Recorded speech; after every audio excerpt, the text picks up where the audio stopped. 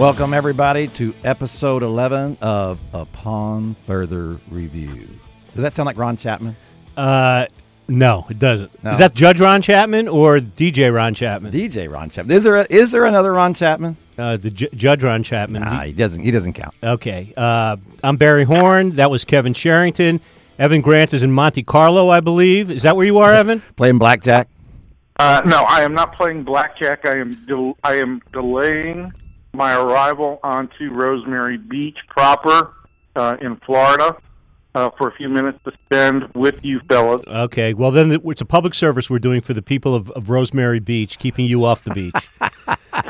Hey, we're going to start this a little differently. Keep your shirt on, Evan. We'll start this a little different today, Kevin. Want to tell the loyal audience how we're going to start? We're not starting with the Rangers today, are we? We are not starting with the Rangers. We are starting with the Dallas Cowboys. This is a big day for the Cowboys. Dez Bryant, the signing deadline, 3 o'clock Central Time. Wednesday. Let's tell everybody Wednesday. That's correct. And at this moment, we do not know whether the Cowboys have worked out a long-term deal with Dez. And, of course, there are lots of threats going back and forth here. At least more threats from Dez's side. No threats from the Cowboys side. Dez Day, D-Day in Dallas. D-Day in Dallas. We do have a development from the NFLPA, which says it has informed both the Cowboys and Broncos that they want them to produce all of their communications between the two franchises to see if there is a possible collusion here because of a conversation between Dez and Stephen Jones that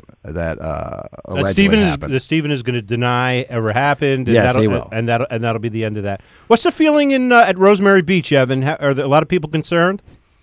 There are a lot of people very concerned. At this moment, I'm hearing that there is a possibility that Doc Rivers is in Dez Bryant's house. But here's the thing: the Cowboys are sending Chandler Parsons. You think that'll work? Yeah. How about Doc Rivers' daughter? Is that the key to this deal? Let's don't be bringing people's daughters into this, okay? It's the father of two. You are, aren't you? Yes, that's right.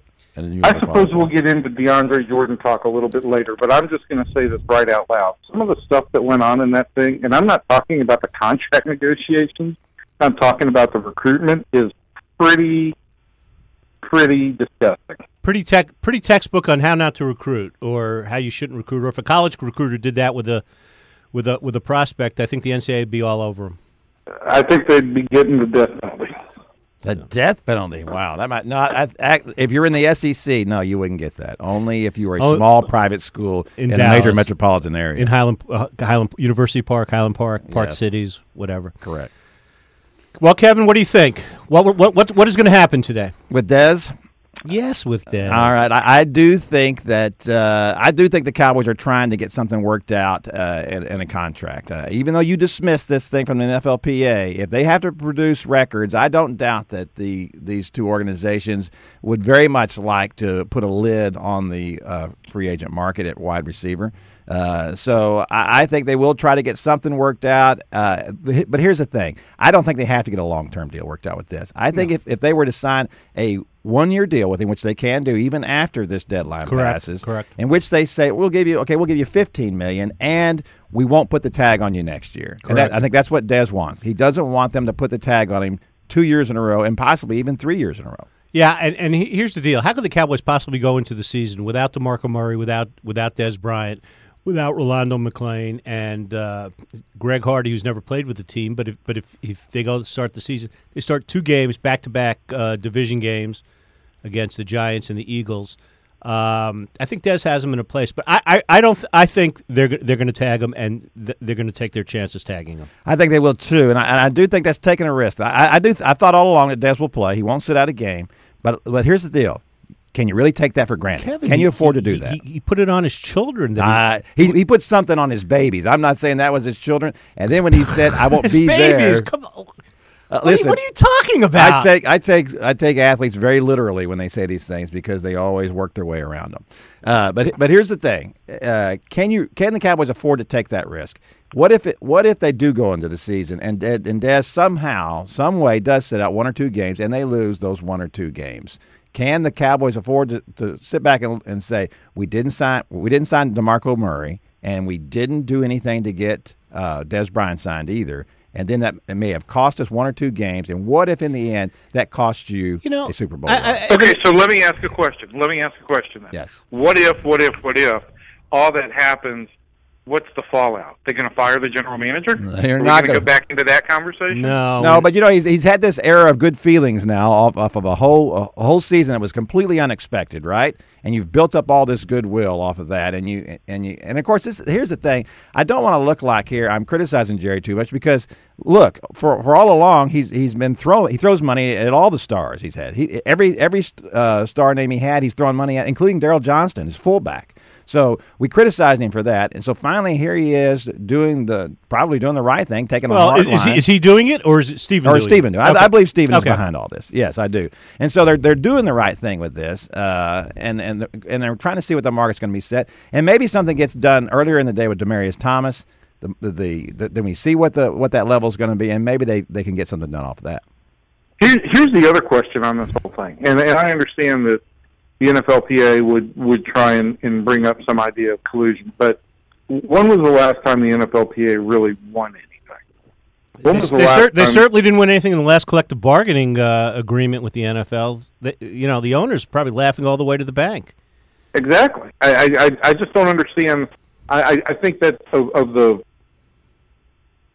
everything comes in second after the MLBPA, but I just don't. I don't have a whole lot of faith in the NFLPA to get something accomplished for one or two of its players. I thought about this morning on the drive-in while Evan was having a room service breakfast. I'm sure. And no, we rode our bikes down to the donut truck. You rode your bikes to the donut shop? What'd you have? Tell us how many and what? Go, Evan. I had one half of one caramel apple donut. Who believes that? Everybody who believes that, raise your hand. There's nobody in this room raising their hand. You weren't even able to... You know what? I'm not a donut guy. I'm not really... I went croissant, down there. All right. Croissant. Did you have a croissant? I had a croissant in New Orleans. That's a beignet, Evan. Come on. No, I had a croissant and a beignet. And a beignet. Sorry. Yeah, all right. Thanks for the true confessions. All right, now let's... well, let me ask you this. I thought of this. Are the Cowboys not willing to sign Dez for so much money because they want to save some money for Greg Hardy next year if he has a big year this year? Would they want him back? I don't know that. Well, there's a possibility if everything goes well with him, but I don't think that. To me, it's any guy in particular. I think they're just trying to manage their cap better, and there's still questions about Dez's life off the field. Let me ask you this quick question, and then, Evan, we'll move on to something that you possibly know more about basketball. Kevin, if Hardy has a great year, Dez has a great year, who would be more vital, who would be more important for the Cowboys to sign for the following season, for the 2016 season? Oh, I think they got to sign Dez over Hardy. Yeah, because over a wrecking machine on defense. I don't know that he's a wrecking machine. If he does, if he has a great year. Look, here's the thing. This is one of the reasons why. And if you've got questions about Dez off the field, how are you not going to have the same questions about Greg Hardy? Absolutely. What's he going to do this year that's going to erase those questions? I agree with that, and I think at least with Dez, you've built up a legacy here with him, and he's been a very good player and a very productive player. We don't know anything about Greg Hardy at this point, and so I don't see how you can possibly. To me, Dez Bryant is still the best player on this team. And quite frankly, for all the concerns that we've had about Dez off the field, to me it seems like there hasn't been anything that's been really worthy of focus. I mean, there hasn't been a real significant incident with Dez Bryant off the field. There's been the slap of his mother. Well, okay, years ago. That was another lifetime, Kevin. Another lifetime. Yeah, there we go. Was he even a pro at that point in time, or was that still at Oklahoma State? No, he was. He was here. That was here. That was in Dallas, Texas, and DeSoto, Texas. But let's go. Let's move. There's so much to talk about. We're not going to even get into the All-Star game. Probably there's so much to talk about. Let's talk about the Mavericks' latest signing, because it happened. We know it happened. D. Will is a Maverick. Darren Williams from the Colony. He signed Tuesday night. He signed 4 years too late. 4 years too late. So 4 years from now, if the Mavericks sign DeAndre Jordan, will that be okay? He'll still be 30. 31. Yeah. At that point, here's the thing. That to me, this is very much like the Josh Hamilton signing. Exactly. You got him for next to nothing for the caliber player he is. He has not had 4 good years in Brooklyn, and he obviously that's why he's playing for the Mavericks now. They would not have let him go if they were happy with what he had done there. He gives them a big upgrade at the point guard position, even not at his peak. He's still better than anything that the Mavericks had. Evan, is this a good thing? So the Mavericks with him will be mediocre again. They're not. Using the D word, they're not dumping. They're not playing for a lottery pick. Is this good, Evan? The whole idea the idea of tanking and how it's become such an open discussion, whether it's the Mavs or any other NBA team, has just befuddles me. I can't understand how teams can actually go into a season doing that, and I understand that it may be smart business, but if this team does not significantly upgrade itself, it's playing for what? A first round matchup against San Antonio or Golden State, perhaps, and not with home court advantage. I don't see where the Mavericks. I think when it looked like they had gotten DeAndre Jordan, Barry, you and I had talked about, that was a point in time, I think, when Kevin was on his European vacation, that we discussed the idea that this was a significant upgrade, but it still put them pretty much, in the thick of the hunt in the Western Conference. What does an upgrade at point guard with no real significant big front court presence do for them? Listen, even before the DeAndre Jordan thing blew up in their faces, I did not feel like DeAndre Jordan was going to make them a significantly better team. Listen, Tyson Chandler's a pretty good player. And DeAndre Jordan is probably a better player, a little better rebounder, a little better defender, a little more active offensively just from the alley-oop standpoint. But I don't think that he was going to make them a 4 or a 5 in the West. I think they would have been pretty much what they were before. Now they're not going to be as good now. They're just not. I don't think this is a playoff team any close. I think it's a good possibility they do finish in that 1 to 7 range in the lottery, in which case they get to keep their pick instead of sending it to Boston. Well, the thing I think the game changer on DeAndre Jordan would be that it's a lot like I look at potential Rangers acquisitions this year. Is he makes you better for this year, but he also gives you long-term ability to build around. Absolutely. That was why they had to have him, because it's just like Dwight Howard going to Houston instead of Dallas. The reason he went to Houston is because James Harden, their superstar, was 25, 26, and the Mavericks superstar Dirk Nowitzki was 35, 36. So at what point in time does the question start to get raised that for all as good and involved as Mark Cuban is, that he doesn't ever seem to be able to land the big one? Well, he was on the verge of that. He landed the big one when he sold broadcast.com to Yahoo. That was the big one. He never has to land another one again. He's set. We're not going to be flying any broadcast.com banners around AAC. I mean, the question still to me is, this is a guy who's got incredible personality, who's got a lot of charisma, who's got a presence on a national network every week, who seems to be willing to go above and beyond for most of his players.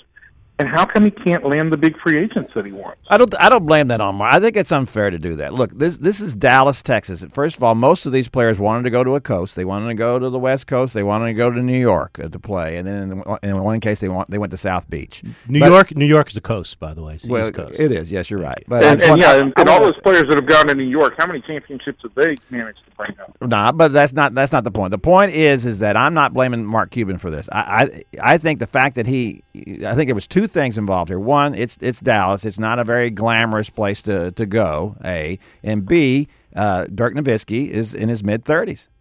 You want to be paired up with another superstar. That's what they want to see. And everybody out there, we can talk about this for the last 4 years, what he's been unable to do. Well, Dirk was already in his 30s by that time. I think that was a significant factor in everyone's decision.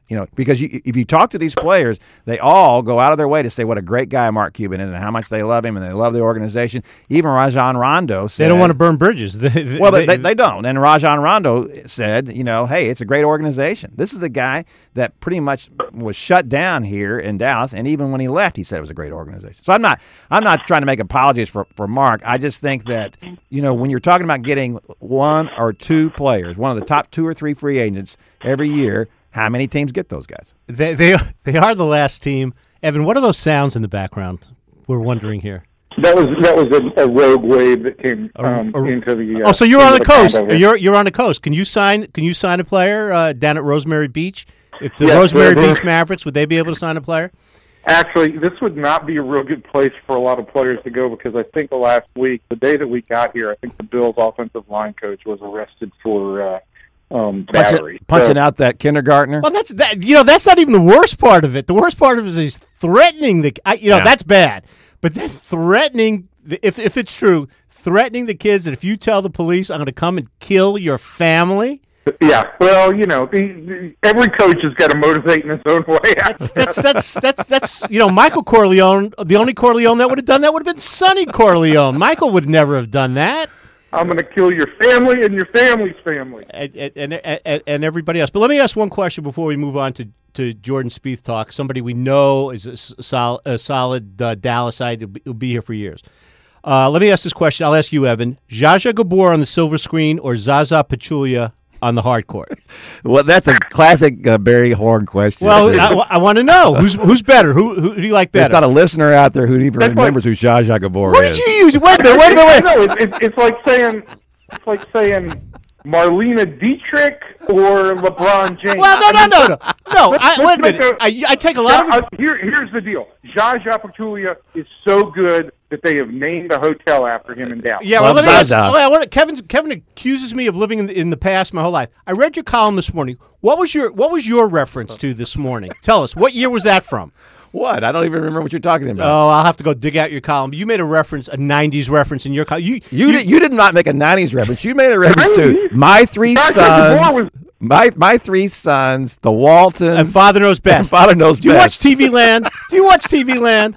Apparently you watch it nonstop. Jordan Speith would fit perfectly into those things, and that's a perfect segue. Kevin, tell us about Jordan Speith and the British Open.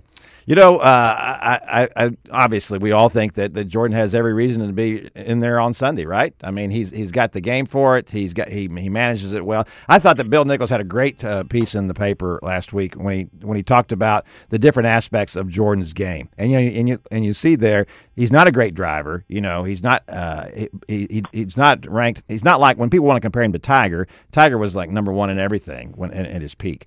Jordan doesn't do those things. The big comparison, the closest comparison is he's a great putter, just like Tiger is or was, and he's so mentally tough. And Tiger at his peak was that as well. And I think that's the difference. When Jordan makes a mistake, he gathers himself, puts himself back together, and he doesn't go off the rails. And I think that's the reason why he's going to be in contention anywhere. Evan, I want to know. Well, this will be good. What is the one aspect of your game that is most important in winning a British Open? Well, because being on the course when the wind isn't blowing, that's very important. That would be good.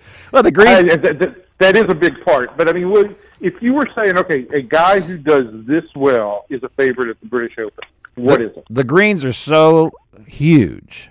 You have to get yourself. Some of these you might have 100-foot putt, so right. You have to be a great lag putter. You have to be able to get up there and give yourself a 10 or 12-foot putt for a birdie. That's what you have to do at the British Open, and this is what will play in his favor. He is a great putter, and so the fact that he manages the course well enough that he can get in and out of trouble a little bit. You have to be good with your irons to obviously get in that position on a green. But that's the big key. Evan, I just want to tell you, I found the pop culture reference in Kevin's column today. The Pope of Greenwich Village. I did bring that up. That's a classic movie. 1984. Movies are different from TV shows. They're timeless. Kevin is the king of movie references from like AMC. Or Turner Classic, which happens to be. I look at Turner Classic every Saturday morning, and I go through it, and I tape all the movies, or I don't know what the right word is these days, DVR or whatever. TiVo. TiVo, all the movies I want to watch. They're great. I recommend that. The both of y'all are about, I don't know, a year or two away from us having a podcast in which we discuss Matlock and Murder, She Wrote. I never watched either one of those, but I would like to say rest in peace, Andy Griffith. Amen. Amen. All right, let's let me ask this question real quick. If Jordan Spieth wins the British Open, he is the greatest golfer ever. No, but if he wins the British Open, what would the build up to the PGA be? Be big here. We'll be going. We'll be going. We won't be going. No, well, I don't know. We might send more than one person to the PGA. How about Where that? is the PGA this year? It's in Wisconsin, Whistling Straits, which I believe somebody was telling me yesterday is another links-like course. I think that's correct. So I think the buildup would be it would be something we haven't seen in golly, I don't know how long it certainly would be built bigger than the buildup was to American Pharoah and the possibility of a triple crown. It's much bigger. No one is in the 85 years since the four majors are constructed as they are now. No one has ever won the Grand Slam in a single year. Right.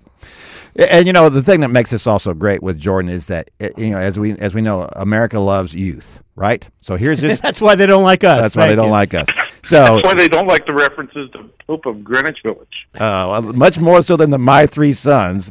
So at any rate, this kid's everything you want him to be. He's a great kid. And certainly in Texas, we love the fact that he's from Dallas. So he's here and he's winning. He's doing this he's doing it all the right way. He's a great story. I think that if he should do this, it'll obviously be the biggest story. It'll be the sports story of the year.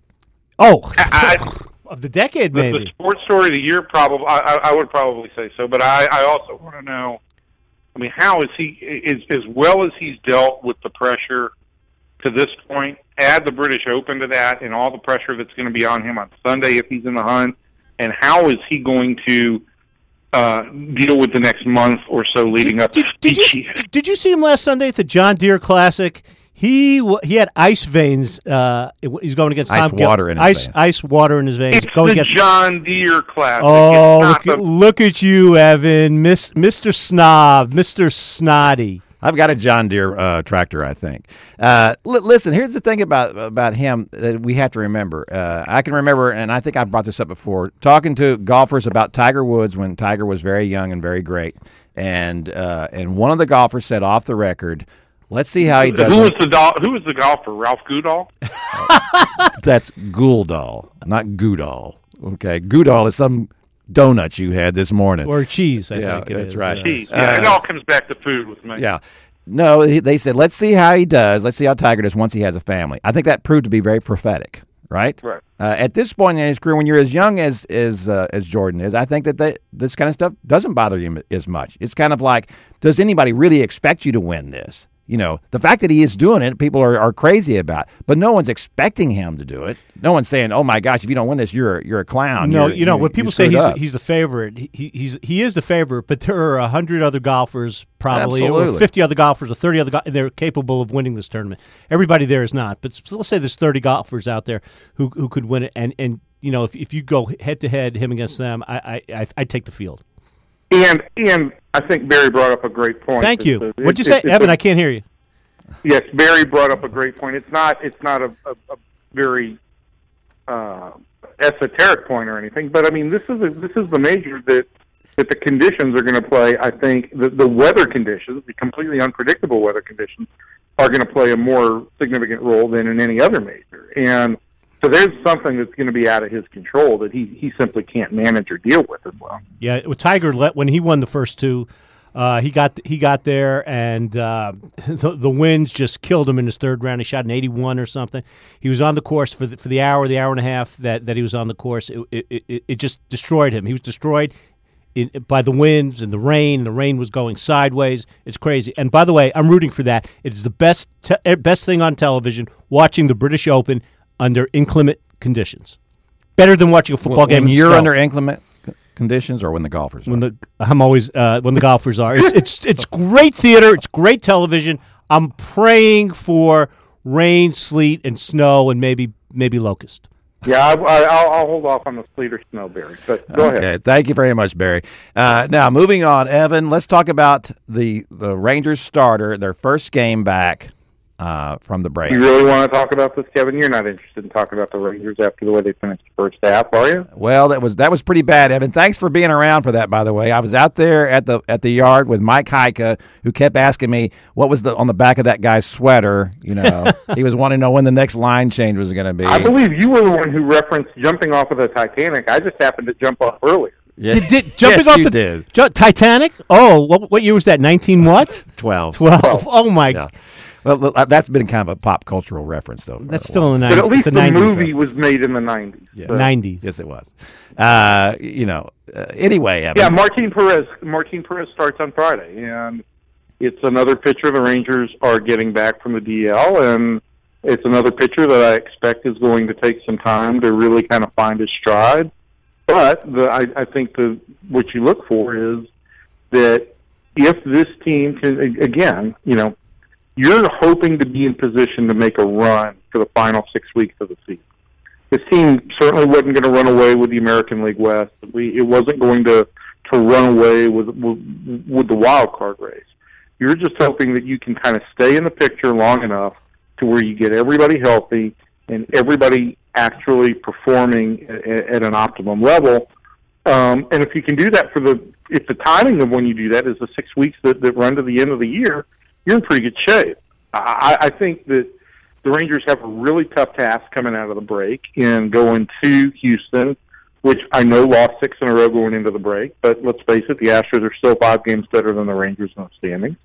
And then they go to L.A. on that road trip, where I've not seen one club trounce another club the way the Angels have trounced the Rangers for the last 2 years. I think it's an average of a 4-run differential per game.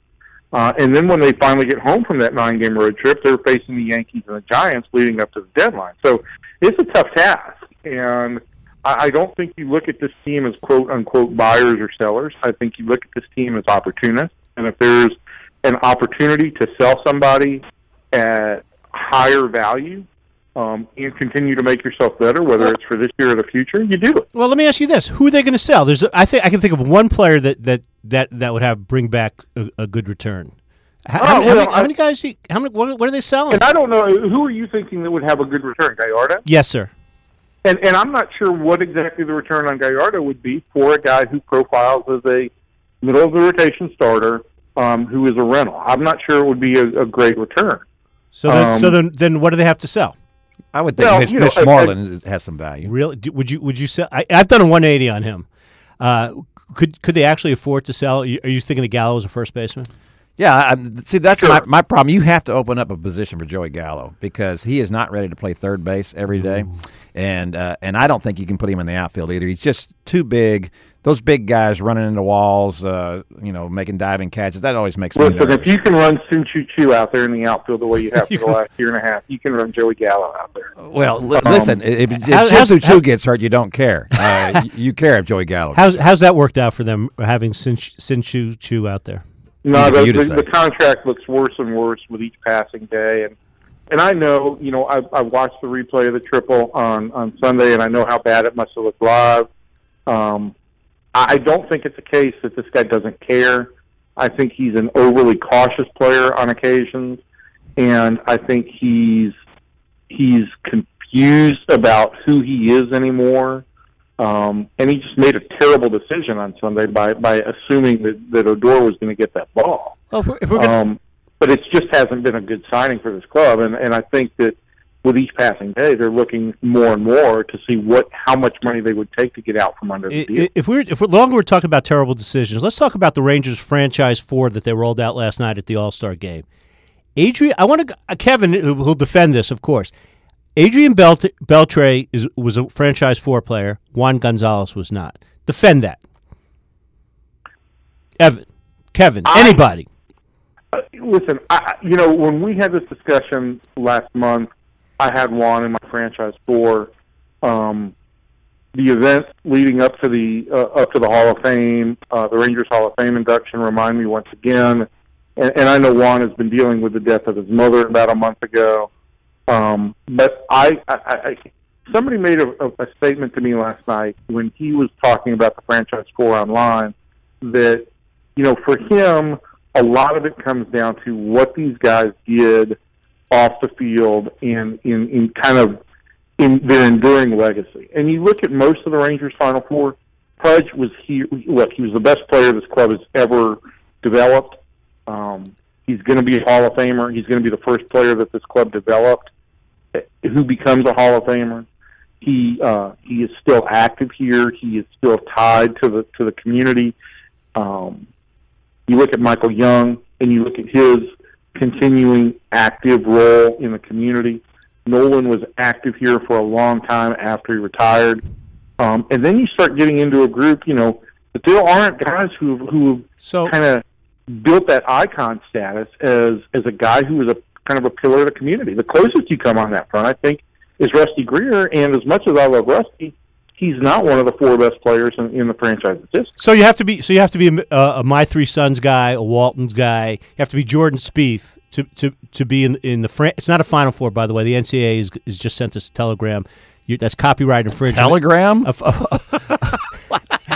It's you get that by Morse code. Franchise. It's infringement on a copyright. Don't mention the Final Four. It's the franchise four. And Kevin, save me here. No, well, here's the thing. If you're going to talk about the difference between Juan Gonzalez and Adrian Beltre is a first ballot Hall of Famer. He's going to be in the Hall of Fame. I don't know not a first ballot Hall of Famer. Maybe your ballot. The Kevin Sherrington ballot. Maybe. I think as much as I think he should be, as much as I will check him off the first time he's on the ballot. I don't think he will have that support from these weirdos who say a guy has to be a first ballot Hall of Famer or he's a third ballot Hall of Famer. Well, yeah, if he's a Hall of Famer, he's a Hall of Famer. And the only thing that keeps him from being a first ballot Hall of Famer is if there are 10 guys on the list who you feel were better. If you're not voting for the maximum 10 and you say, well, I'm not going to vote for him because he's not a first ballot Hall of Famer, that's a baloney argument. But he goes into the Hall of Fame for not only what he's done with the Rangers, but what he's done with the Dodgers, what he's done in Seattle. Right.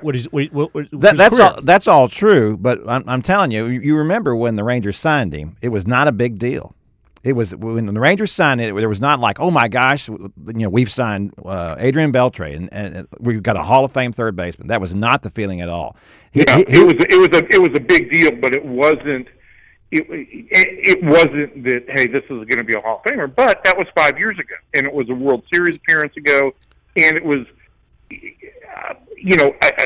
sometimes familiarity breeds contempt, and sometimes it breeds affection, and people saw him. He is the kind of player I think you need to see play every day to really appreciate. Guys who play third base and who can play it well, and you see their hands, that doesn't show up in statistical profiles nearly as much as OPS or home runs or WAR. Tell us about WAR.